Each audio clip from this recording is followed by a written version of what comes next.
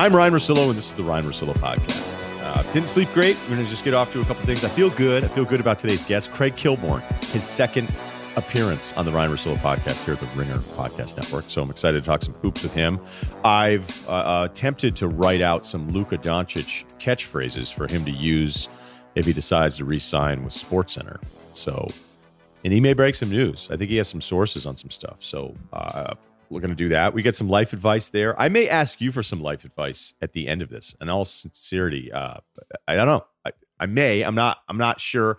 Want to check in with Kyle real quick. Kyle, how are you? I'm great. Things are going well. Hey, Kyle, do you say no cap? No, never in my life. Never. I thought no lie was a reach when that came around. I had a few friends that kept saying hella. This is a long time ago, and I'd always kind of do like an inner, like, come on, man, we're almost 40. And he'd say, oh, man, that's hella good. And again, if you're saying hella, keep doing it, man. I'm not saying don't do it.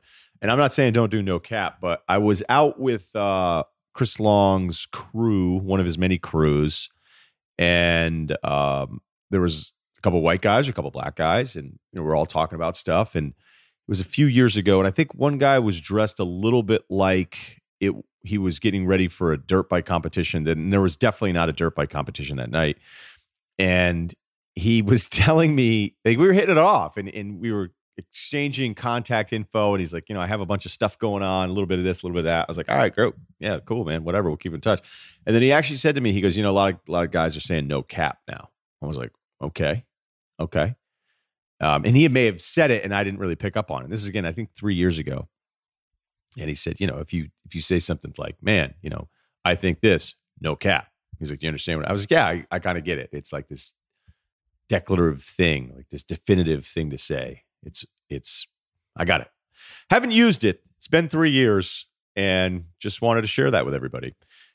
This week's Open is about the process. Again, are we still doing this? Yes, we kind of still are doing this after the Celtics swept the 76ers. Now, a couple things. If I'm a Sixers fan, as I mentioned with Bill on Sunday's pod, like, you guys realize we didn't have Ben Simmons, and that means we probably wouldn't have been swept and it wouldn't be this ugly. But the problem is because all of the attention has been paid upon you and the process, that you have to pay a heavier price. And yes, I do think it's a little unfair for the criticism of the Sixers, although most of it's warranted. And it wasn't like I think you were going to necessarily go real far in the playoffs this year. You were 6th seed. You couldn't beat anybody on the road. So that would mean that you actually needed to be at home in your own arena to win some games, and the whole Embiid and Simmons problems. But let's examine what the process was, because the process was tanking with a cooler name. The process was what the Knicks did, but better, and what many teams did, but actually a lot better. It was a failure if you were only going off of championships or deep playoff runs, but it's a success if you think tanking, or whatever version of the process is being done by multiple teams, is about adding elite talent. And even if that elite talent doesn't fit, the Sixers actually added some real pieces there, despite the pieces they put around them. The process was something that writers loved. Writers, I kept telling you the entire time, defend the process because they love the idea of a Sam Hinkie, an outsider, coming in, disrupting the world, and maybe proving that anybody who looks at sports analytically could run one of these teams. Because deep down, we all think we could do it. How many times, especially younger guys that are about my age, but when you were younger, my age now, you probably thought you could manage a baseball team. And until I was around a baseball team every single day, did I realize, hey, I definitely couldn't manage a baseball team. The process was something that writers loved, but other GMs hated. They hated this. If I could get paid for every counseling session I would have with a member of another front office complaining to me about how bullshit it was, that yes, there's tanking, and yes, it can happen, but that Hinkie, who you're supposed to get paid and judged on the job by how many games you win, was spitting in the face of the whole idea of the position. That pissed off a lot of people. And it also speaks to, hey, I have an idea. Well, what's your idea? I'm going to save for the next 10 years, and then you and I are getting married, and we're buying a house. And by the way, you could probably just get engaged before that, so let's leave the wife part out of it. But I am going to save for the next 10 years, and then I'll buy a house. It's a great plan. It's a really good one. If your dad would be really proud of you, said it to him on the phone one night. You know what's hard is making sure you stick to that plan and saving for those 10 years, because you're like, man, I would love a jet ski. Ah, man, I could update my wardrobe. All right, I probably shouldn't go to Lake Havasu, and you notice how I did jet ski and Lake Havasu? Same guy. That's the point. It's really easy to tell people and convince them, hey, I have this great idea, but day to day to live through that pain was very difficult for the rest of the NBA owners, the other GMs that were pissed off about the whole thing, and let's face it, the people inside the building every day as Philadelphia was putting out an awful, awful basketball team. The process was obsessively pointless at times, whether it was tracking warm-up shots during warm-ups, which I've read about, the accumulation of second rounders that writers kept talking about, like, oh my God, they have 6 second rounders. They're going to be able to control the entire second round. They're going to have so many draft and stashes. Second rounders, for the most part, are pretty pointless. The process was a really cool way to talk about something that everybody else was already doing. And as I've tried to teach people, when you label, when you brand something, the target is bigger on you. But let's also remind ourselves how the public and specifically coworkers react when it appears that somebody's trying to make it seem like they're just smarter than you are while they've never done the job. And that was one of Hinkie's downfalls. I like Sam. Talked to him twice. One time in Chicago, we were discussing a Michael Carter-Williams trade where he was upset with the way people were talking about it. I was like, we should just do more interviews. And of course, he declined. And then we were watching some of the players. And then at the end, he's like, hey, this is all off the record. And I'm like, dude, the trade we were talking about has already happened. And by the way, all these guys are going to be in Greece and Poland next year. So who cares? Not a big deal. But Sam, if you go back and look at some of his tweets, especially people in the finance world that would look at his and comment on some of it, where he was out in Palo Alto after he'd left the job. Chris Ballard did this amazing sit down with him. And there were just moments where you go, is this guy serious with this? The Blazers that were all size 40, same color, so that he could eliminate decision fatigue. Like, do you believe that that is true? Do you believe that your day is only a limited number of decisions, or we only have so many decision resources throughout the day? Like, it sounds really cool, but it's probably kind of stupid. And there are little moments of that would be applied to a front office. I mean, this is somebody in the Ballard interview. Again, I love this quote so much. Every hour between 6 a.m. and 6 p.m., his Fitbit vibrates. And it's not to remind him to exercise. Okay, he spends the next 60 seconds after it vibrates considering the hour to come. Once properly centered, Hinkie proceeds with his day. That's insane. And I don't even think it's true. I just don't. I think it sounds really fucking cool. And it reminds me of a lot of stuff that we can all do when we talk about our jobs, we talk about our lives with other people. Like, hey, what do you do? Man, I'm starting up with this company and I'm just about getting my message out to as many potential consumers because I just feel like I have unlimited bandwidth right now to share our message and our vision with so many different potential partners. And that's really what I'm focused on, is just kind of getting that branding and imaging out there, get it into the subconsciousness, get it into the lobes, just get people to just start thinking about us. Oh, so you fucking cold call all day? Yeah, I'm on the phone a lot. Okay.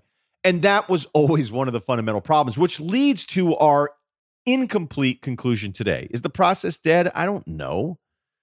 I mean, what is dead? I mean, Hinkie's been gone for years now. Brett Brown got 7 years. I know Brett Brown. I've seen your tweets about what a nice guy he is. He got 7 years on the job. And I'm not saying it's all him, but he wasn't a solution. Elton Brand, however this all shakes out, he's only had the GM title for 3 years, so that probably felt a little quick to move on from him.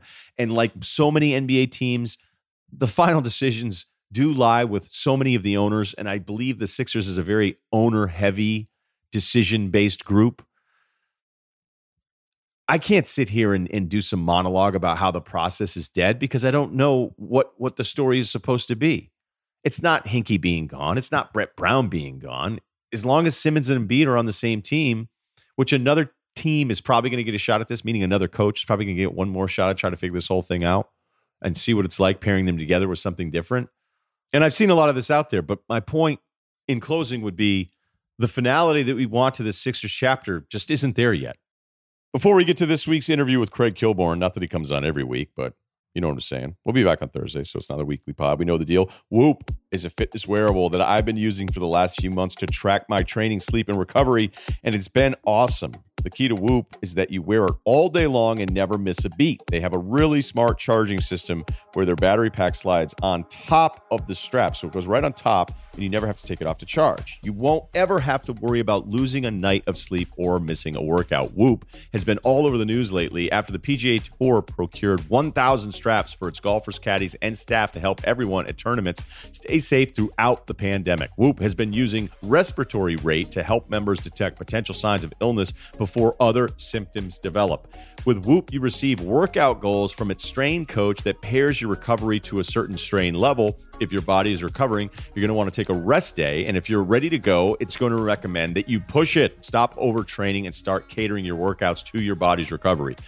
A lot of these things that I see that are out there, it's big on, hey, are you ready? Are you not ready? And all that kind of different stuff. This is so much better on Whoop. And how it just feels like it's more detailed. I think some of the people just go, oh, hey, what's your heart rate? Hey, you plug in a couple, are you stressed or whatever? And then boom, here's your imaginary thing. It's always felt more real. It's always felt more accurate as far as the readings and getting you ready to go. And of course, you can track your stages of sleep down to the minute. Each morning, check out how much REM or deep sleep you got from the previous night and actually understand how well you're sleeping, not just how many hours you were in bed for. Whoop custom tailors its sleep recommendations to each member based on their baselines and how active they were during the day. With Whoop, you're really getting a personal trainer on your wrist that helps you learn your body and make smarter lifestyle choices. For my listeners, Whoop is offering 15% off with code RUSSILLO, RUSSILLO, at checkout. Go to Whoop. That's whoop.com, WHOOP.com. Enter RUSSILLO at checkout to save 15%. Sleep better, recover faster, and train smarter. Optimize your performance with Whoop. Normally, when I intro a guest, it's just to kind of ease everybody into the process, but I can tell Craig Kilborn is hot and ready to go today. So I feel like you have a couple directions you'd like to explore first. That's just the sense I'm getting from you right now. Well, you can't hear the power blowers. I'm out in the desert. We have the gardeners here. Thank goodness you can't hear them. When they do end, which should be in about 10 minutes, I will be celebrating. I've done a couple Zooms on my iPhone. This is the first one on my iPad. Now I had to hook it up because it was my wife's iPad. So you told me iPad. Number 3, and then we're done. The ringer makeup person did not show up. Okay. And I always assumed it was Kyle anyway, but the ringer makeup person did not show up. So this is Sans makeup. I'm ready for you. I'm ready to talk Luka. It's a good angle. Okay. So that's, before we get too distracted with anything else, it really does feel like you sent me a note going, this Luka thing, we were going back and forth. And by the way, happy birthday to you. Thank you. Monday was your birthday. Yes. You share a birthday with my brother. So that was, just top of mind, leaders Reggie among Miller. leaders. Reggie Miller's a good one. Yeah. Dave Chappelle. Oh, that's another good one. And Kobe Bryant. Let's not forget too. He's on the 23rd. Kobe's the 23rd, the day before. Kobe's the 23rd. That's right. Mamba Day was 8/24. So it extended. It extended. Good correction on that one. So just give me all the Luka feelings that you have right now that maybe you haven't felt in a while. Because I'm glad you're here, because I want to run some things by you, because you know the game. I don't know if your listeners, I've watched a lot of basketball, Ryan. I know who Hank Lassetti is, the guy that invented the one-handed push shot from Stanford. That's way back, 20s, 30s, I don't remember when. I've seen Paul Arizin. I've seen him, Slater Martin. So Luka, I watched him last year as a rookie, and I was aware of Luka magic. But everyone now is I don't want to say struggling, but they're comparing him to players when, of course, as Mark Cuban says, he's his own person. He's Luka. Can we first eliminate the whole James Harden comparison? Okay. Why is that? Well, I don't view James Harden as a gifted passer. Because he handles the ball a lot, he does get assists. Is he a gifted passer? Am I missing something? I actually think this is very ironic that you're bringing this up, because this became a controversial topic a couple weeks ago. I can understand watching Luka and watching Harden and be more impressed with the flashiness of Luka, but I've always thought Harden is an incredible passer. I really do think. Oh, Not maybe. okay. Yeah. Now, I think what happens is that Jason Kidd, we've kind of put Jason Kidd in this group by himself, where it's like, oh my God, not only is it spectacular to watch, it's also incredibly efficient. I think Harden is more along the lines of the way he would read the lobs, the way we read the corner stuff. So I do think Harden has actually always been a very good passer. So. Just want people to see my shirt here for a second. Okay. Okay, so I might be wrong about Harden. I do get a little tunnel vision. I liked him when he was on OKC. One of those years he shot 49%. And I don't want to completely rag on Harden, but he is now, as basketball fans, we're allowed to like someone's game and dislike someone's game. So I don't like Harden's game. I just want to tell you why. He's changed his game over the years.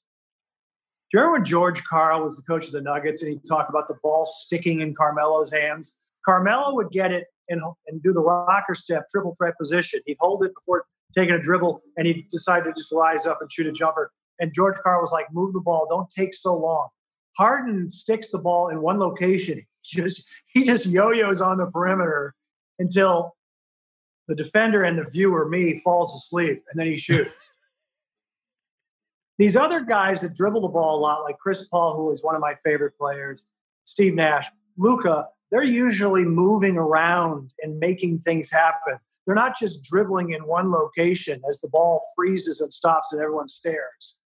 So I'm not a huge James Harden fan. What people are now saying with Luka, I read this morning, is Larry and Magic. I can break down a couple things. Please. Luka handles the ball very, very well.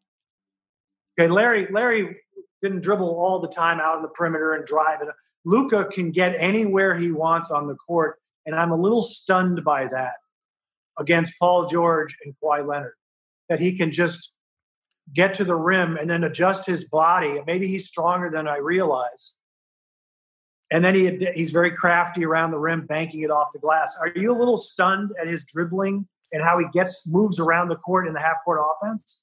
Absolutely. Now, I think we both know the basketball's angles, those drives where you think, okay, is the help going to get here in time? Like, you can read all of these things in the moment, and you can tell, like, when you're even with somebody or you have that advantage. And you know how when we watch Kawhi in the beginning of his ascension, you'd think, how does this always work? Why is it that Kawhi can just kind of slowly dribble, turn, and then like, what the hell's going on? Like, it didn't make any sense to me until I started thinking, I don't know that we spend enough time admitting the body types and how advantageous they can be. And I've always felt like with Kawhi's shoulders, he just has a different thing and the length of his arms that's what works. It's just the science of it. You were like, hey, he's just built a little differently. And I think Luka, despite his massive size for that position, that his handle is tighter, but he's wide. He's a wide person at this age. And even if you think you're with him, you're not, because he's this massive. Because it's not always quickness. It's not the first step. There's other people with much quicker first steps than Luka. But I think he just, you notice how dribbling now, and it's been going on for years, but it's keeping contact with the defender as opposed to trying to get away from him all the time. So guys will stop and let the defender catch up, feel them on their back. All these different things. Luka can just ride with you the whole time, and then he's going to finish at the rim because he's that much bigger. So, a couple of things. I want to talk about Luka's speed and quickness, but I do want to say one thing. When I was watching, I think it was game one, there's a chance, and I'm a Luka fan, obviously, there's a chance that he carries the ball on some of these moves. Okay. Yes. But I'm not going to say anything besides, Allen Iverson carried the ball. He would, if they called it all the time, it would just be carrying all the time. There's a chance he carries the ball, but that's not important because I just love watching him play. We all know the difference. I'm sure your young viewers, listeners know the difference between speed and quickness. So Larry might be slow running up the court, but he's cat quick on his first step and his ball fakes. So Luka is quicker than when you saw him get free for the shot, the winning shot against Reggie Jackson. He did a little, I went between his legs. He did a little crossover move. He's quick, but he still does something which I adore. and it's called moving at your own speed. So you know how Paul Pierce played at his own speed? I love guys that can just move at their own speed. I'm going to give an obscure reference that most people don't know. There was a guy, I think it was in the 80s, named Lewis Lloyd. He played for the Houston Rockets. He went to Drake University. But I remember a guy telling me he moves at his own speed, and he's unorthodox, and he throws us all off with how he moves because he kind of lopes around. But I think he's quick. He's very quick, but he moves at his own speed sometimes when he drives, right? He kind of rides the guy and just does what he wants. Yeah, you don't have to constantly dribble away from everybody all the time. Right. When you're smaller, we've seen all these small guards that come into the league, and there's really, I always feel like there's these tiers of perimeter players that come up from college where they finish at the rim for a living in college, and there's just a step slow or a step small, like Sebastian Telfair. Again, he didn't have to go to college. But Telfair, when he got to the pros, it was, wait, like I'm going to be one of those guys who can never finish. Like I'm quicker than everybody, but once I get there, I'm never going to be able to finish. Now, size-wise, It's completely different. But you're right. Like there's a pace to basketball that he has mastered. There's an angle part of it that he's already mastered. And I'm always kind of pushing back on like how great can he be? But I mean, when's the last time you've been this excited about a basketball player other than perhaps Trenton Hassel? Dame. Who? Oh, Dame. I was going to say Trenton Hassel. I just wanted to say Dame Dalla. But anyways, no, I do like Damian Lillard. Trenton Hassel, very, very funny. He was the glue guy, man. He defended. He really was. He's a good player. I know, Ryan, you want to get to the Timberwolves. Can we just focus on Luka for a moment? Yes, sorry. I know I'm jumping the rundown. You're jumping the gun. Luka, it was fun. He's. Can I say he's not a pure shooter, or is that unfair? No, it's accurate. No, when you're 31%, I mean, the league average I think now is like 36% from three. He's below average. So he's so the comparison with Larry is that he rebounds, he passes, he scores. And Larry, of course, was a pure shooter. And for the young people, again, I just keep educating. If you want to check out how to see if someone's a pure shooter, look at their free throw percentage. Guys that can really shoot are really good at the free throw line as well. Yeah, you know what I'm saying? So, yeah, Luka, he's pretty amazing. And I've seen him body up some people on defense. What's your take on his defense? Because you probably watch regular season games. He seems like he's solid or not? I think it's enough. It's enough. And this matchup is weird because you don't want him stuck with one of the perimeter players, although Paul George can't make a shot to save his life right now. And they've gone small. Yeah. They actually have good depth between Finney Smith, and even though Michael Kidd-Gilchrist is not much of a player offensively, they have some bigger bodies so they can hide Luka. So I usually think every young player stinks on defense because they just either don't buy into the team concepts or they're too busy figuring out how to score. Right. I would not say it's a strength at this point, but that's why I stopped whenever I would do draft stuff and I would write up these things on guys. I stopped worrying about their defense because it almost takes you a little while, especially as one of the stars and one of the offensive players. LeBron, I remember when his defense took off, it's when the media decided, hey, it was almost this planned thing. And his defense did become incredible, but all of a sudden it was, who's great on defense? It was LeBron. And it became like this campaign to remind everybody. But let's face it, in the beginning, it wasn't that great. And now I don't worry about LeBron's defense. But yeah, I wouldn't say it's a plus. I just think that he's in control of every offensive possession in a way we're not used to seeing from a player this young. Right. I like when you say you don't worry about LeBron's defense. Do you worry about a lot of things with the NBA? Do you stay up at night and just?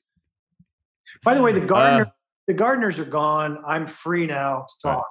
I'm free. When Jeff Green was raining threes in Game 3 for the Rockets against the Oklahoma City Thunder, and that was when I was worried. I was a little bit like, hey, your next 24 hours, you're going to be a little annoyed by this. Not that I'm a big OKC fan, but historians of this pod know where I'm at.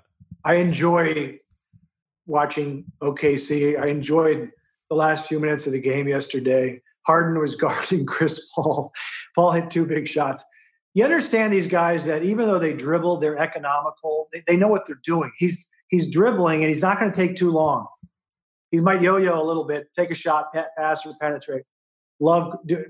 I love Chris Paul. Can I move forward? Let me go back to the Clipper game. The Clippers should win the series because they have more talent. Yeah. It's just that if Paul George, all he has to do is shoot 28% instead of he can just get to 28. Yeah. Instead of 15%. I mean, that is stunning. It's stunning. I can't believe it. Who's the anchor you worked with that was the most like Paul George, where if he had a bad show, you knew he was going to have 3 bad shows? Oh, I can't. I would never say, and I don't think that way. I don't have the negative vibes that percolate in your creative mind. I know. I'm sorry. I did want to say something else. Remember that series with the Houston Rockets and the Knicks when John Starks was ice cold and he kept shooting and they lost? The Knicks lost. 94? Yeah, somewhere right around there. Yeah. And I remember a Nick friend of mine, he was a fan of the Knicks and he was a friend, and he said, "We live and die with Starks. We live and die with Starks." And I said, "Well, you died, and this is what Starks should have done." And then the coach then was Pat Riley. And I blamed Riley. This applies to Paul George. If you're ice cold on the perimeter, what do? You drive to the basket and get fouled and get some free throws. Get your rhythm going. At the end of the game the other day, he drove and penetrated and made some nice passes. He actually even made a layup. If you're ice cold on the perimeter, it's such a basic concept. Don't shoot, drive, create, manufacture points at the free throw line. You've heard this before, correct, Ryan? That's basic. Anyways, I think the Clippers should win the series, but this is really fun. You mentioned Melo's game and the ball sticking with George Karl, and that observation's right. But something tells me at your peak, that was your game. I didn't. The ball stuck. I made things happen in a hurry. You did? Yeah. Okay. And I could spot up and shoot. I know you could shoot, but you kept the ball moving? Oh, yeah. I either would shoot or drive. I would never yo-yo in one place. I wasn't interested in breaking people's ankles. I'm not mean that way. I'll just blow by a person. That's it. It's not about humiliation. No, it's not about humiliation. Let's go ahead. Well, I was going to say, do you, as a fan and as a personality, are you able to say in each series who you're rooting for? Because you can be biased, right? You can say I'm rooting for OKC or I'm rooting for Houston or. Yeah, I'm actually less biased than the people covering the teams, I think. But the one bias I've admitted now for about 2 years is I root against the Houston Rockets. So, because you don't like that style of play. Which I started to actually dislike a lot of the people that covered their team, because I'd be like, it was a bit like, it's not the same as Barry Bonds, where Barry Bonds fans were going, what's wrong with the rest of you? And everybody outside of San Francisco was saying, what's wrong with you? And again, nobody's done anything to the Houston Rockets to what Bonds is accused of doing. But it's become a very territorial thing where Rockets fans and people that cover the Rockets can't understand why people are just kind of tired of watching this team play, even though I give them credit, even though I like certain parts of the team. Daryl Morey's somebody I've known longer than anybody. I like D'Antoni, and I give them a lot of credit for their approach. It's just, unfortunately, this is kind of a broken record for a lot of people listening. So I've said, hey, just in case you were on the fence about where I was at, I'm not interested in watching this team win any games. So when they were up 2-0, when they were up 2-0, about to go 3-0, I was like, yeah, here we go. And I wasn't going to be surprised because I actually thought Houston was the better basketball team. They were better against better teams this year. Yeah, they have a lot of talent. I don't care for, as you know, all the 3-point shooting. So isn't it exciting that the Thunder won yesterday? It was just an exciting game. I think this series is really fun. And there are those moments where Houston's 8 of 8 to start the third quarter, and you go, how do you beat these guys? And then they go 3 of 23, and you go, how do they ever beat anybody? Good. Right. How do they? So it's been the same deal, but I've always gotten back to, even if you don't like it aesthetically, if you're not a Harden guy, and again, Westbrook hasn't played in these 4 games, so you have to factor that all into this. But Daryl Morey took on the Golden State Warriors when very few had any interest in it, right? And if it wasn't an epically bad shooting performance towards the end of that series a couple years ago, and I'm sharing this with you, I know people have heard it, but I'm reminding you, at least they almost took them down and they probably would have won a title. And I always give them credit for that, despite not like watching it. Will you choose me for a second? call on me. You just said Houston. Craig, game up front. 7. You just said they epically shot bad in game 7. That's the reason they lost. The reason they lost was Chris Paul didn't play. He was hurt. Yeah, he had the hamstring thing. You're right. Yeah. 2 reasons. That was where he had. Yeah, and then Trevor Ariza had a terrible game, and everyone had a terrible game. But were you rooting for Chris Paul in that moment because you like Paul so much? Were you rooting against the Warriors? Were you rooting for Chris Paul at that moment? Oh, God, yes. But I root against the Warriors because they're too good. I don't like – yes. I root for underdogs in general. And I don't like all the three-point shooting. And I get a little concerned. As you know, I'm a Timberwolves fan. I do like Ersan Rosas. I've heard him talk. And they say things like, well, the numbers tell the story. 3-point shooting wins. And I could take the numbers and change them. If you come down in 3 possessions the last 2 minutes and shoot 3 3-pointers and miss all 3 and I make 2 layups, I win. I mean, you ever heard them say the numbers bear it out? We know that we understand the advantage of a 3-point shooting. And I said this before is I don't want to see guys shoot 35%. I want a team to shoot closer to 50%. Mix in 2s with 3s. And that's where it's weird. The Warriors, who have the great 3-point shooters in Steph and Clay, the other team sometimes shoots more 3-pointers than the Warriors, which I find that to be undisciplined. And you are, if nothing, a disciplinarian. Can we transition to your T-Wolves real quick with the number 1 pick?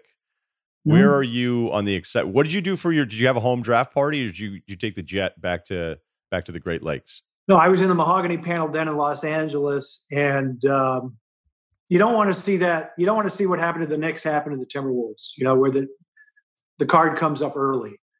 And again, we already know there's no consensus number 1. If you can trade, they're going to canvass the league and see if they can trade Bradley Beal, something like that, because you don't know if Anthony Edwards or LaMelo Ball is how they're going to do. So but I'm happy. I'm happy they got number 1. That's pretty cool. Do you want more if they go LaMelo? Would you want more LeVar Ball in your life? No. The concern is that Steph Curry said he wouldn't play in Minnesota. That's why David Kahn drafted Ricky Rubio and Johnny Flynn ahead of him. I don't know. Anthony Edwards has already said he'd play in Minnesota. But LaMelo does pass, and I do like passers. I can't tell what kind of player he's going to be. 6'7", tall passers. Can I try out a couple lines on you? Because I was thinking, what would Craig be doing right now on the 1 a.m.? Yeah. I'm sorry. Go ahead. I just, how I forget things. I want to hear this. I just want to know Raptors Celtics, who you're picking.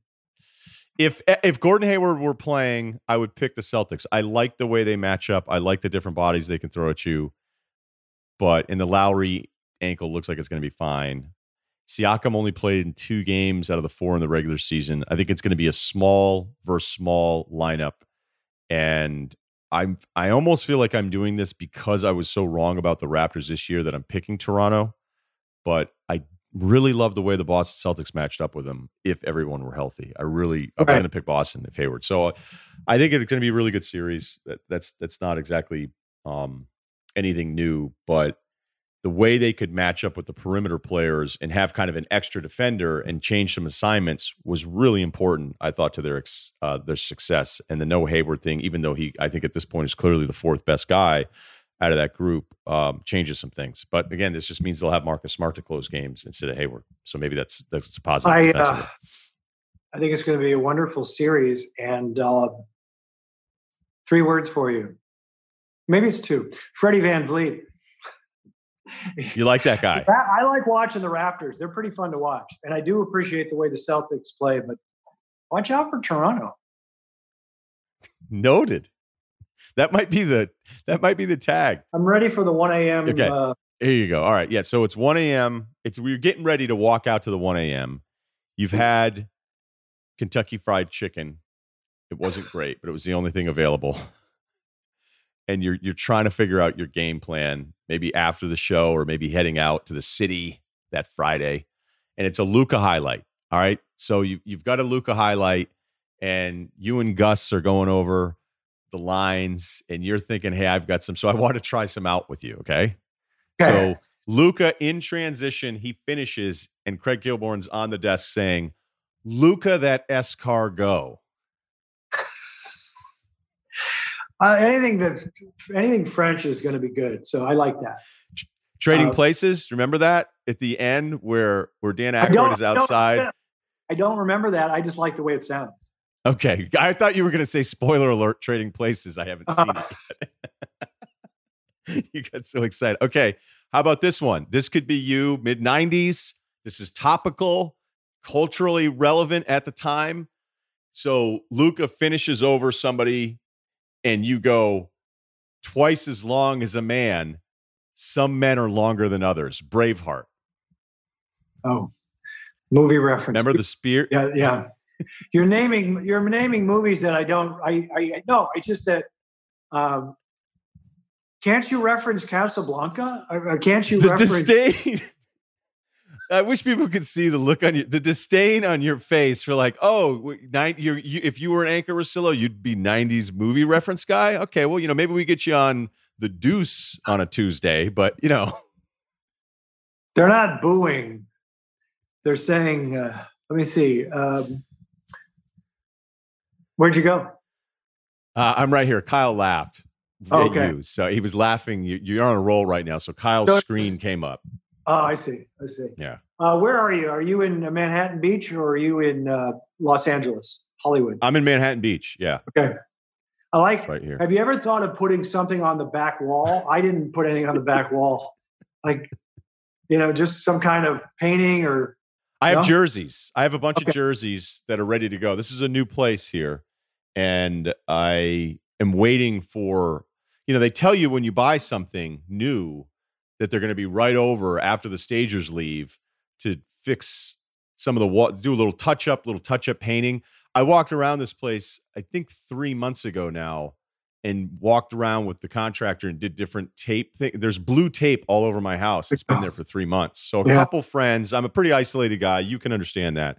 A couple friends have come over and said, "Hey, you've had this blue tape up here for about 3 months." And I go, "I do." I don't want to lose track of what we did 3 months ago. So there's still some stuff that needs to be done. You got good parking down there? You got your own couple spots there? Yeah, great parking. I actually lucked out. Not great parking in this town. And I have to tell you, I'm one of the lucky ones. Yeah, you're smart. You're an investor, I can tell. Craig knows is the original light beer. Miller Lite has always been there to bring people together through Miller Time. But in a world where you can't always be with your people, Miller Time might be a moment on a Zoom call, a quick porch beer with your neighbors, or masking up for a socially distant hangout outside. Whether you're toasting to friends near or far, great taste is always close by. Right now, enjoying a Miller Lite with friends looks different for everyone, but staying connected is just as important. I love my porch, and I don't know where I'd be. I just always wanted a nice porch. I don't know if it's that Widespread song or what, but I'm thrilled. And I remember when I was younger, we had a porch. I think I was 19, and we used to take the Miller Lite cans and fill them with a quarter of water and then hit them off of a golf tee with a cross stick. And our neighbors didn't like that social distancing. So don't do that if you're going to get some Miller Lites. From online happy hours to socially distant picnics, every 500-piece puzzle in between, we're enjoying new ways of spending time with our friends. And once you can hang out with your friends again, and it's kind of nice, the outside restaurant deal, making you feel like there's some kind of normalcy despite everything that's going on, how tough it is. Don't be afraid for a little Miller Time outside at dinner. Miller Lite, great taste with only 96 calories and 3.2 carbs. However you and your friends are enjoying Miller Time this summer, you can have the original light beer delivered by going to MillerLite.com/RR and find the delivery options near you. Celebrate responsibly. Miller Brewing Company, Milwaukee, Wisconsin. 96 calories and 3.2 carbs per 12 ounces. Okay, quickly, let me just a couple of subjects. Do you take, if you're the Wolves and you keep the pick, who do you take, Anthony Edwards, LaMelo Ball? Go ahead. Oh, man. I'd probably go Anthony Edwards. I understand all the pro LaMelo stuff. I do. What he could be at that size, the passing or whatever. But I also can't get some of those Australian games out of my head. And I remember asking somebody with the Lakers, they go, "Hey, is the LeVar stuff a little overrated? Is it really like media created? It's not that big of a deal." And the guy was like, no, it actually kind of sucks. Kind of sucks to deal with on a regular basis. I mean, and I think he'll have shifted his attention to LaMelo because he's the potential number 1 pick. So I know it's been mentioned before, but LeVar is the father is. What kind of parent raises 2 children to shoot from the wrong side of their head? I mean, these little weird. What is that? That's undisciplined again. But you know what he'd tell you? He would just say, I'm going to have 2 kids who maybe go in the top 2. Okay, great. And I like Lonzo. They're going to trade him. The Pelicans are going to trade him. So whatever. Breaking news, is that sourced or is that just because we could change the whole topic. I've heard rumors that they're going to trade him, and I think he's improved his shot, obviously, and he's also a good defender, and I like him. I don't know who the Wolves are going to take. I love Cat. D'Angelo Russell's an interesting player. I'm a little. I think I can't remember if I told you this or somebody else. The Warriors got rid of him. I love D'Angelo. I don't want anyone. He struggles on defense. I mean, he does. The way. But okay. I do a joke that I couldn't. It hurt my back to get in a defensive stance in Montana State. The way he's built, I don't know if he can get in a defensive stance. I'm wondering if the Warriors said we cannot have Steph and D'Angelo as a backcourt defensively. It would just be they'll break down the defense too much. We got to get rid of him. But that's why I love Josh Okogie. And if they do make a trade for like a Bradley Beal, the other team is going to say the number 1 pick and Josh Okogie plus other elements. But probably Culver. Yeah. Well, Culver, I want to like him. He is also, like Josh, a very good defender, handles the ball very well, drives very well, stunningly can't shoot, and he's working on it. He's had to change his shot, and his free throw percentage was atrocious. So it's early. I just don't understand it, Brian. When when guys like us can shoot, I don't know how these guys, I assume you can shoot. I don't know if you can shoot. My dad was a better shooter than I was, but I was all right. Yeah. I like to just kind of, are we talking about me right now? A lot of guys called me the 6'2" white KG. Oh, you yelled a lot or what? I could play the 1, I could play the 5. What do you guys need me to do? I'll set my toolbox down. All right. I may use this today, may not. All right. We're going to save the mallet for next week. How tall are you? 6'2". What did you average in high school? Oh, these are bad numbers. Okay. I got hurt my junior year and then out of spite didn't go back out and held a grudge against the people for about 10 years. Okay, I wasn't good enough to play at a good college. So let's just put it that way. There's no mystery here. I don't have a good story to tell you. There's baggage, and it seems like there are things about you that I'm concerned with. Real attitude. Yeah, no, I had a real attitude about it. You seem to have corrected it. You seem like you've corrected it. A little bit. Okay. I'm back to my questions. Who's coming out of the West? Who's coming out of the East in the NBA? And who do you want? Who do you want to win the championship? If you had your choice, I just asked 3 questions. This is kind of a funny one because I'd like to see Anthony Davis get something where it's this recognition of who he is as a player. Because whenever he has a bad game, it hangs on him more so than when he has these amazing games. The start that he had to game 4 was like, what? And when they beat Portland in that New Orleans series, it felt like he was starting his ascension to becoming the best player in the league. And there are moments where it is too passive for the rest of us. Like we want our number ones to be in full aggression mode every single time. And I think he's too reserved at times, but I also think it's because he understands the game so well that there are going to be moments. Right. I look at that Toronto regular season game in the bubble where he was like pretty ineffective, but it was because he thought he was doing the right thing the whole time. And it's a really hard balancing act for any guy that's that special to understand, hey, you have to maybe take a few bad shots and force the issue a little bit because you deferring to a 3 or 4 guy out here actually isn't better for the team. So I wouldn't mind seeing that. I know people think I'm anti-Lakers because of the Boston thing, but it doesn't really bother me that much anymore.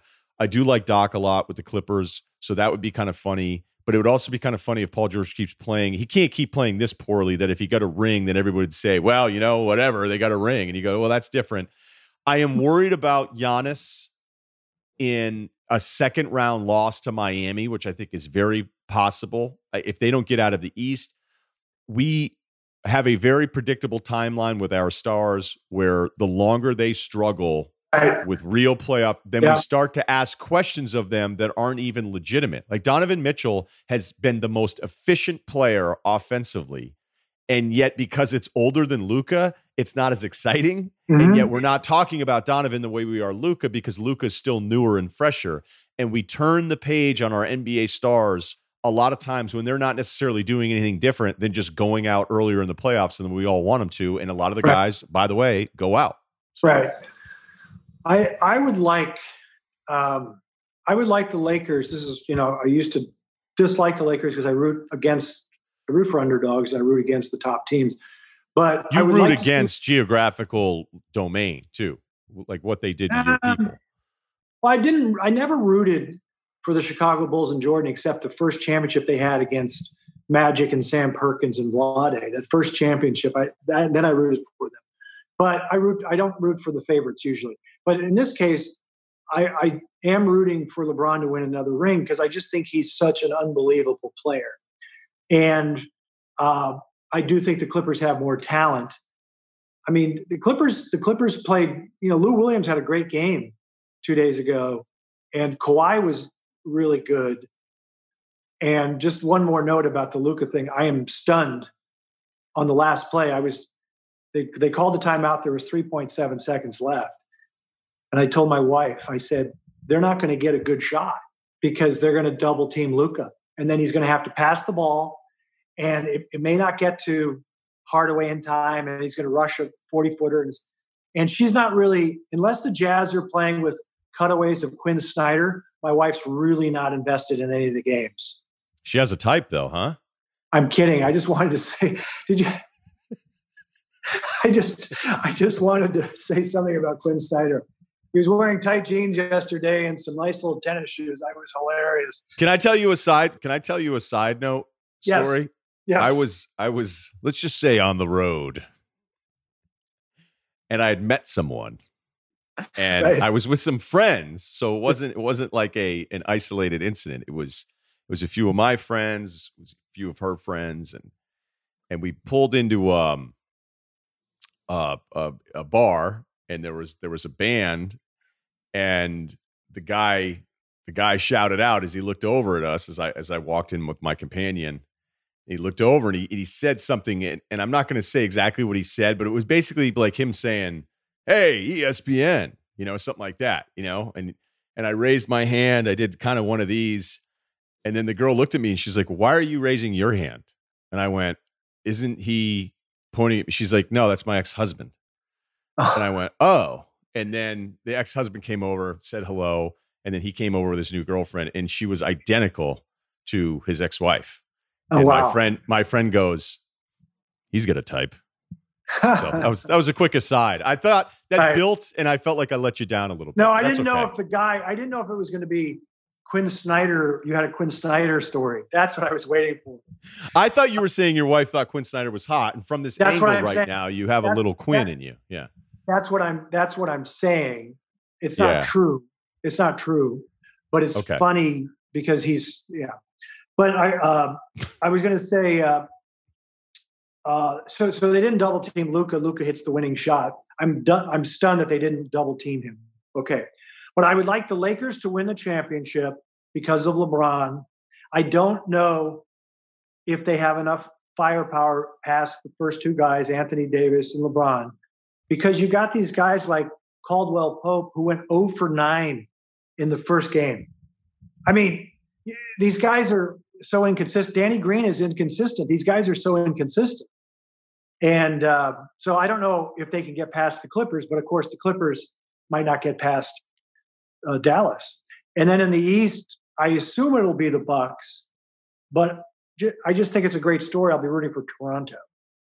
You'll be rooting for Toronto. Okay, yeah. I do like the way Toronto plays the game. I do like the way they move the ball and play the game.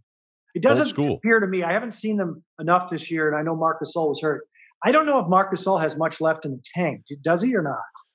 I don't like him in matchups, which is happening to a lot of bigs. But then when you look at the West, you go, you actually need bigs right now. You need somebody to handle Jokic. You need Gobert. This Portland series with LA has been a big series, and Portland's defense falling apart was kind of predictably what we thought would happen at some point. And now I don't think anyone's talking about the Lakers because it went from worry, the offense was so bad in the bubble, the shooting was so bad in the first game, to now, oh, wait, they're 30 points better than these guys. And even the Clippers, Zubac, there's these bigger teams in the West that feels like, despite the league going small, the league got big again really quickly. I have one more Luka one for you, though. Are you ready? Yes, sir. Luka's driving. This is the last one, I promise. He's got the defender on his hip, and you're on cam, and you go, well, it would be B-roll, so you wouldn't be on cam. We understand that. Be B-roll, voice. He's dribbling, and you say, if he's even, he's Slovenian. Oh, okay. That's nice on the ears. It's nice on the ears. I really don't feel like, I don't think we could work together. I don't think I could be your producer. No, if I'm nodding, I like it. If we're even, he's Slovenian. Yeah. Is that what you said? Yeah. I like that. That's your best one. I saved it for last. Yeah. 90s music. The movie reference line from you is still my favorite part of this entire interview. So I'm going to root for the Lakers and out of Toronto, but I don't think Toronto's coming out of the East. Okay. Lakers, Toronto. That's good. I'll go Clippers, Milwaukee. I'll keep it. Yeah. I'll keep it kind of chalk, and I don't feel great about it. I try to switch it up every now and then. I feel like before we leave you, anything to update on your end? How are the memoirs? Everything's going well. As you know, the Instagram is completely blown up. Everyone's talking about it. And life is good. I'm going to come visit you at Manhattan Beach, and I'll give you some updates in person. Okay. Not for. Do you have any requests? Yeah, no, I understand. You're a private man. Do you have any requests as far as cordials? Oh, no. No, it's either vodka or red wine. Okay. What did I want to ask you? You don't cover, and again, don't be offended. Do you cover the NFL? Do you follow the NFL, or are you just the NBA? Okay. No. Very close. Basically, you can't do this job unless you're paying attention to the NFL. I mean, unless you're only an NBA beat guy. But as far as podcasting and radio, I spent more time talking NFL than I did in any other topic. So, can I talk about my Vikings for one moment? Yeah, please do. I was very pleased with their win at the New Orleans Saints in the playoffs. They were heavy underdogs, and they showed up. I'm a fan of Mike Zimmer, the head coach. He got a nice extension. They lost 5 to 6 starters on the defense, and they had gotten a nose tackle free agent named Michael Pearson. He's opted out of the season because he has asthma and he's high risk with COVID. So they have new cornerbacks on defense, rookies, and it's going to be tough. My question to you is, and they always have a tough schedule. They always have to fly out to Seattle and lose. They never get to play Seattle at home. First game at home in Minnesota with no fans against the Packers. Very concerned about the first game. Go ahead. Much like your Harden stance, I have a very similar one on Kirk Cousins. Okay. So I think it's actually different. I think Harden actually is really good, and maybe people aesthetically don't really like him. I feel like for every Cousins was incredible in that Saints game, and then them coming back against San Francisco and him throwing for 100 yards. And granted, he got sacked, I think, 6 times in that game. That wasn't ideal for him. So I feel like you have to support him. And in this league, you still need somebody. Now, there are other exceptions, certainly, but you still need a quarterback who can carry you to win enough games to get to the Super Bowl and win one. Correct. Yeah, Cousins, I've fluctuated on him. I'm not concerned about him. He does throw a very pretty football. He does throw a very, very good deep ball. Against San Francisco, the offensive line got throttled. It wasn't his fault. The big concern is in Minnesota is the offensive line. They keep drafting people. It's hard to build a good offensive line. We have an issue with our offensive line. Cousins will run more this year, he has said. He needs to get rid of the ball quickly. I can tell you what bothers me about him is if he is sacked. I don't like strip sacks. Don't ever fumble when you get sacked. Hold on to the ball. Like Rodgers rarely fumbles. Just hold on to the ball when you get sacked. I know it's easier said than done. That drives me up the wall. But no, he's fine. Do you know how he compares to Garoppolo as a quarterback? Do you know what the consensus? I think more people would take Cousins over Garoppolo for a season. Correct. I feel like the Garoppolo thing is finally turned to where even though they could have very well won a Super Bowl, I don't know how anybody watches Garoppolo and can see that his own coach doesn't really trust him that much. That's what I look for. I'm a big, what does your coach call for you guy? That's the thing that I've evolved into. It took me a while to get there, but I'm happy. Do you like teams that run the ball a lot? You know what I don't like is I don't like that old school, we have to run to establish who we are type of shit. Sorry, you don't like swearing. I forget. Yeah, you do know when you run. I don't mind when Montrell calls Luka a name. That was kind of fun. But when you run the ball, you take successfully, you destroy the will of the other team.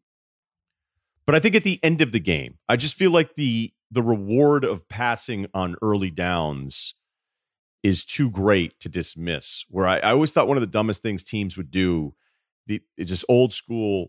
I'm all for that mentality, okay? But when everybody's so hyped up and the defense wants to hit anything, right, and then you hand it off to run right up the middle on the first play of the game when the defense couldn't be more juiced up, I'm like, it's such a waste.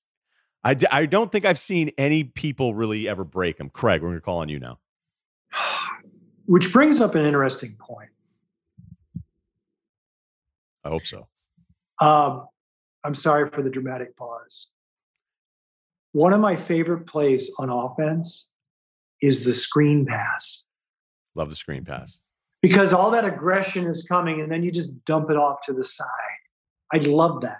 Because you're talking about all that aggression coming up. How do you diffuse that? Don't drop back and get sacked. Drop back, screen pass. Love it. Anyways, I know you're a busy man, Ryan. I hope I enlighten where, Hank Lucetti, Luka driving to the rim at anytime he wants, the body control. Lewis Lloyd. The craftiness. Yeah, Lewis didn't play for a couple years. Was in the CBA. Then he came back in 89, 90 and played for the Sixers and the Rockets. Yeah. So was that too obscure obscure reference? I don't. Normally, yes, but with you, I would have been disappointed had we not gotten something like that. Right. He reminds me of the movie Braveheart. I'm kidding. Okay, so listen, I'm proud of you, man. Thanks. Yeah, and look, if Norby calls you, say, hey, do you want to get back in the mix over here in Bristol, and you're on the 11, if that happens and there's some sort of comeback, if you want to use the if he's even, he's Slovenian, I would be honored. Oh, so good. You're on top of your game, man. So early in the morning. Thank you, sir. Enjoy the desert. Thank you. All right, buddy. See you, man. The great Craig Kilborn. And I would urge you, people, if you are out there and you are in the mood for some content, go to Mr. Craig Kilborn on Instagram. Incredible birthday toast to himself. So you've got that going for you, which is nice. FanDuel Sportsbook NBA playoffs offer for all new customers is still running. Okay, listen up. Pay attention to the details. Plus 2,000 on any team in the playoffs to make the NBA Finals. Okay, so it doesn't matter if it's the Bucks, Lakers, or the Nets. Well, it matters now if it's the Nets. Plus 2,000 on everyone. They don't even have to win. That's just get to the finals. Don't miss out before it's too late. Download the FanDuel Sportsbook app to get started. Be sure to sign up with promo code Ryan, R-Y-E-N, so they know that I sent you. Keep playing fantasy basketball during the playoffs with our Ultimate Hoops Ringer contest. There's a FanDuel contest every day. There are playoff games, $5 entry fee per contest. If you win a contest, you get a ticket to the leaderboard series during the NBA Finals, where all the winners will compete for a share of the $50,000 in cash, Ringer swag, and to be deemed the sole survivor of the Ultimate Hoops Ringer. There you go. Still time to enter the contest. Are you in any of these contests, Kyle? No, I usually pick up around football season. There you go. Still time to enter the contest for a chance to get into the leaderboard series during the finals. What are you waiting for? Learn more and enter at FanDuel.com/hoopsringer. Age and location restrictions apply. For the sportsbook, must be 21 plus, present in New Jersey, Pennsylvania, Colorado, West Virginia, or Indiana. New users only. Must wager on designated boost market. Max bonus 200. See full terms at sportsbook.fanduel.com. Gambling problem? Call 1-800-GAMBLER. Or in Colorado, call 1-800-522-4700. Or in West Virginia, visit www.1800gambler.net. Or in Indiana, call 1-800-9-WITH-IT. You want details? Fine. I drive a Ferrari 355 Cabriolet. What's up? I have a ridiculous house in the South Fork. I have every toy you can possibly imagine. And best of all, kids, I am liquid. So, now you know what's possible. Let me tell you what's required. Kyle, you think you'll ever want to have kids? Yeah, I think so. Yeah? My A couple dad's- rascals He says it's the reason. running around? to be alive. I don't know. I don't see it yet. He said what? He said it's the reason to be alive, but that's sounds like some shit a dad would say. Does sound like something Dad would say. Yeah, I've got a couple friends that I've heard behind the scenes have said, like, does Drusilla not understand that, like, this is what life's about, the sacrifice your parents made for you, that you have to make that same sacrifice? I had another friend that after he'd had kids, he had them pretty late, and he said, God, I almost want to write my parents a letter and go, sorry, this sucks. Yeah, I don't know. I think it's pretty interesting. I love my neighbors. So far, so good, by the way, on the neighbors. Although we had a slight disturbance last night about 3:30 a.m. Ooh. Thought I was going to have to, I don't know what's going on. I thought my car was getting broken into. And I went out there, but I didn't go out there to escalate it. I couldn't make sense of it. One way or the other, up or down. I had no idea what was going on. So I said, we're just going to let this one ride out. I slept terrible, and then I pulled my back in the middle of the Kilborn interview. So that's where I'm at right now. But 5 Advil later and maybe a light movement workout, some torso stuff. We'll see how we do. But yeah, the neighbor, he's got a young kid with him, and I'm getting along with everybody pretty well. And I don't know. I was just trying to make conversation, and I was like, "How old is he?" He's like, "Oh, he's 7." I went, "Oh, that's a great age." And then Full of shit. I know. I don't know why I said it that way, but I don't know. It was everything that I hate about cocktail hour conversation, and not that every conversation in the cocktail hour is terrible. Was his next question, "Oh, do you have kids?" No, he knows I don't have any okay. kids. He's been living next to me, and we have a mutual friend, so he kind of knows my background. He's not huge into sports, but he understands. When I moved in, and then a couple guys were like, "Wait a minute, Rusilla's living here," and so, and by the way, not to dismiss all cocktail conversation because some of it is very good. I'll share one with you. On a vacation, was with a friend, and we were having some day drinks, and we were it was kind of a divey spot, but let's just say the regulars were not afraid of the daytime hours, and they started spraying the infield with some whiskeys, and we were kind of looking at each other like, I don't know, like this could mess up the night. Like this might not be a good idea, but we'll pace ourselves, and then we'll see how the crew's doing. And then one guy turned it down, and we're like, wait a minute, what's going on? And guys were kind of like, what? Oh, you don't want anything? He's like, no, I'm an alcoholic. We're like, what? Like, why are you? Okay, like, what's going on? Why are you here at a dive bar in the middle of the day? He's like, I used to hang out here all the time. I don't want to miss anything. He's invested. It was the most amazing answer I've ever heard. Maybe on any topic. We were dying laughing. It was the fight because it was so sincere. He was like, what? He's like, I don't drink, but he goes, these are my buddies, and I want to miss out on this good conversation. We're like, that's amazing. Good for you, man. So yeah, I dropped because a lot of times, like if you had met somebody, I'm just trying to think of it's just how people want to be included in the topic. It happens all the time with different stuff, right? No matter what it is, no one ever goes, I'm not as familiar with that subject, so I will sit this one out. Like it's just not the way life works. It's not the way people talk. So I don't know why I'm more likely to go, I don't know what you're talking about. So I have nothing to add because there's so many people that I hear talking about stuff that I'm invested in that I don't think know what they're talking about. But yet I was like 7. Oh, that's a good age. That's a good age. And then I've even said, like, just before they become a jerk, and then the dad will look at you like, what are you, an asshole? Like, my kid's not going to be a jerk. Like, oh. But then I remember where I was at when I was 7. I started really, I think I started really sizing the world up. Remember my family, we moved. My mother was like, do you want to stay in the same elementary school until 3rd grade? Or do you want to just jump right in? I go, let's get this over with. I'm like, let's shake it up a little bit. I'm like, what do we get? 6 weeks to go in 2nd grade? I'm like, I'm good. Like, let's do this. She was like, really? I go, yeah. Let's just, time to move on, Mom. Off the Band-Aid. Yeah, let's not look in the rear view, all right? She's just like, who is this guy? Okay. All right, we got a few here, Kyle. I may include you in a couple of these. All right. I think I'm going to leave a name out here. Hey, Kyle and Ryan, I'm balding, an aristocrat, 5'8", but not skinny fat. Okay, good. 1 out of 3 is good. Moved into a new house, 4 roommates at the beginning of August. My work tends to be a bit isolating, so I like to live with people for some basic human interaction. Oh, that's cool. It's good for my finances. It's also that, too. None of us knew each other beforehand. I'm starting to sense that one of the guys and girls are sleeping together.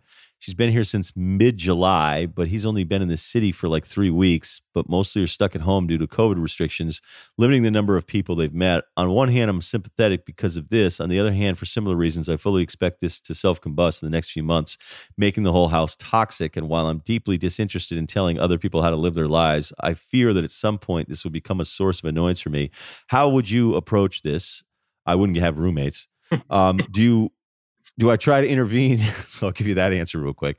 Do I try to intervene before it gets too serious, risking that I could be wrong and cause the toxicity myself? Or do I just lay back and slay the hell out of every... Oh, I thought it said... I was like, geez, dude. Oh, wow. No.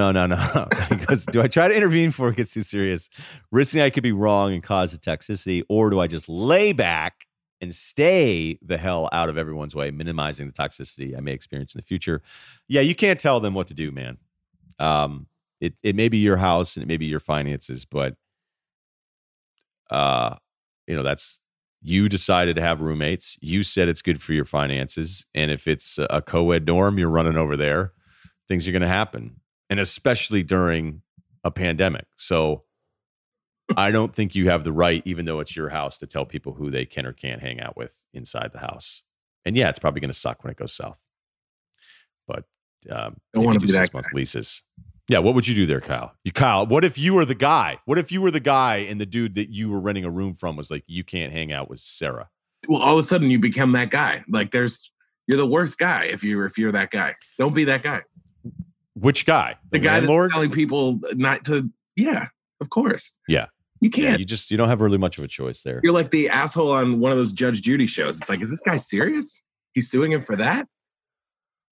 I would love to do the Judge Judy screenshot where I don't have to hear a word either person says, and you just look at the two people next to each other and you go, guilty. And just blink test of any of those judge shows and go, guilty. And how often you would be accurate. Somebody must have done that. Yeah, I'm sure somebody has it. Gotta be an Instagram account out there. Okay, this is the J-Man checking in. I'm 29, I'm dating, never had any issues at bars or meeting new girls. My issue's commitment. I've been single for 8 years now. My last relationship was horrific, aged 19 to 21. Man, that's pretty young. Horribly volatile and toxic, unfaithful, lies, and friends and families became heavily involved in relationship dynamics. Ew, that age, geez. I'll spare you the details of the breakup, but it was a 10 out of 10 bad time. Okay, all right. Yeah, dude. I definitely am scared from this experience, fearful of the emotional investment I put in, albeit in an age when I was much less mature and cared too much about the wrong things in a relationship. She was the hottest girl I'd ever been with, blah, blah, blah, blah. Okay, man, got it. Been there. I'm routinely faced with the same cycle when meeting new girls. I can't emotionally commit. They become tiresome, part ways. I still enjoy getting to know new people.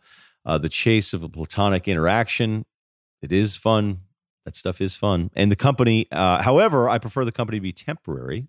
To say I've revealed my fullest self to a girl since said breakup due to trust issues would be entirely untrue. Good sentence right there. I wasn't expecting that sentence to be that good, so I murphed it a bit at the end. I feel most secure amongst my family and my boys, and I'm not sure this will ever change. Hey, bro. Right there with you. I listened to you talk about 2002, again, my worst year, the worst year pod. You can find that one. And I can't help but see myself potentially following the same emotional trajectory. I'm far better person with perspective of my past relationship failures, and that exposure has been vital to my development as a person. Why risk anxiety and my own comfort just to follow the conventional lifestyle of marriage and parenthood? My question, geez, okay, good. At what point after 2002 do you become comfortable with the path you've chosen for the status of your current personal life? What triggers were most prominent in your decision to be alone? Or is this something you merely played day by day? When you interact with new people, do you keep an open mind, or are you always cognizant of the likely finishing point? Most importantly, am I crazy for trying to solve this now? Okay. There's a lot going on there, buddy. So, you had a breakup. It was really bad. You were 19, you were 21. Some would say maybe you got it out of the way. Maybe you got your bad one out of the way. Like when I meet somebody I would say when I was younger, it's not like I'm interacting with too many people in their 20s anymore, other than, maybe a work thing from now and then. But, I remember somebody I hung out with was like, oh, I've never, ever had a bad breakup. And I was like, all right, congrats. Like, I didn't know there was some fucking contest here where we're all trying to keep that stat line clean, like strikeouts or something. So I know, I'll share a little bit here. I know that like the first person I cared about was kind of a carryover from high school, and it was into college, and she was coming up to visit me in college. And what I didn't realize was that she was coming up to visit me to hook up with my roommate. So she would sleep in my bed, and then I would fall asleep, and then she would crawl up into his loft. And then that was, yeah. And I didn't know about it. She would crawl back down into mine because I was clearly friend zoned, didn't know any better, thought spooning was cool because I cared about the person. But that was, and again, this is a little weird, like a sports guy sharing sort of the intimacy of this, but I'm just going to explain it to you. So that was something I didn't even know was happening. I think it happened 2 or 3 times. And then that Christmas, I was home on break, and I'd said to a mutual friend, like, hey, I think it's going really well. She wants to come up and visit me again. And I was really excited. And then the girl was like, looking at me, and she just put her head down, and she goes, I got to tell you something. The only reason she's going up there isn't to visit you. You're like she's using you to go visit the roommate. And it's been going on every time she goes to visit you. And you just, I guess, are a really deep sleeper. And I was like, wow. That fucked me up for a long time. Okay. Because at that point, I was like, wait, this is how it works? Like somebody can do this to another person that knows that they care about them? Like, it took me a really long time to not be like, fuck this. Word. And you know what it was? It was a real waste of time, because that was that one person that did something really shitty to me. Okay.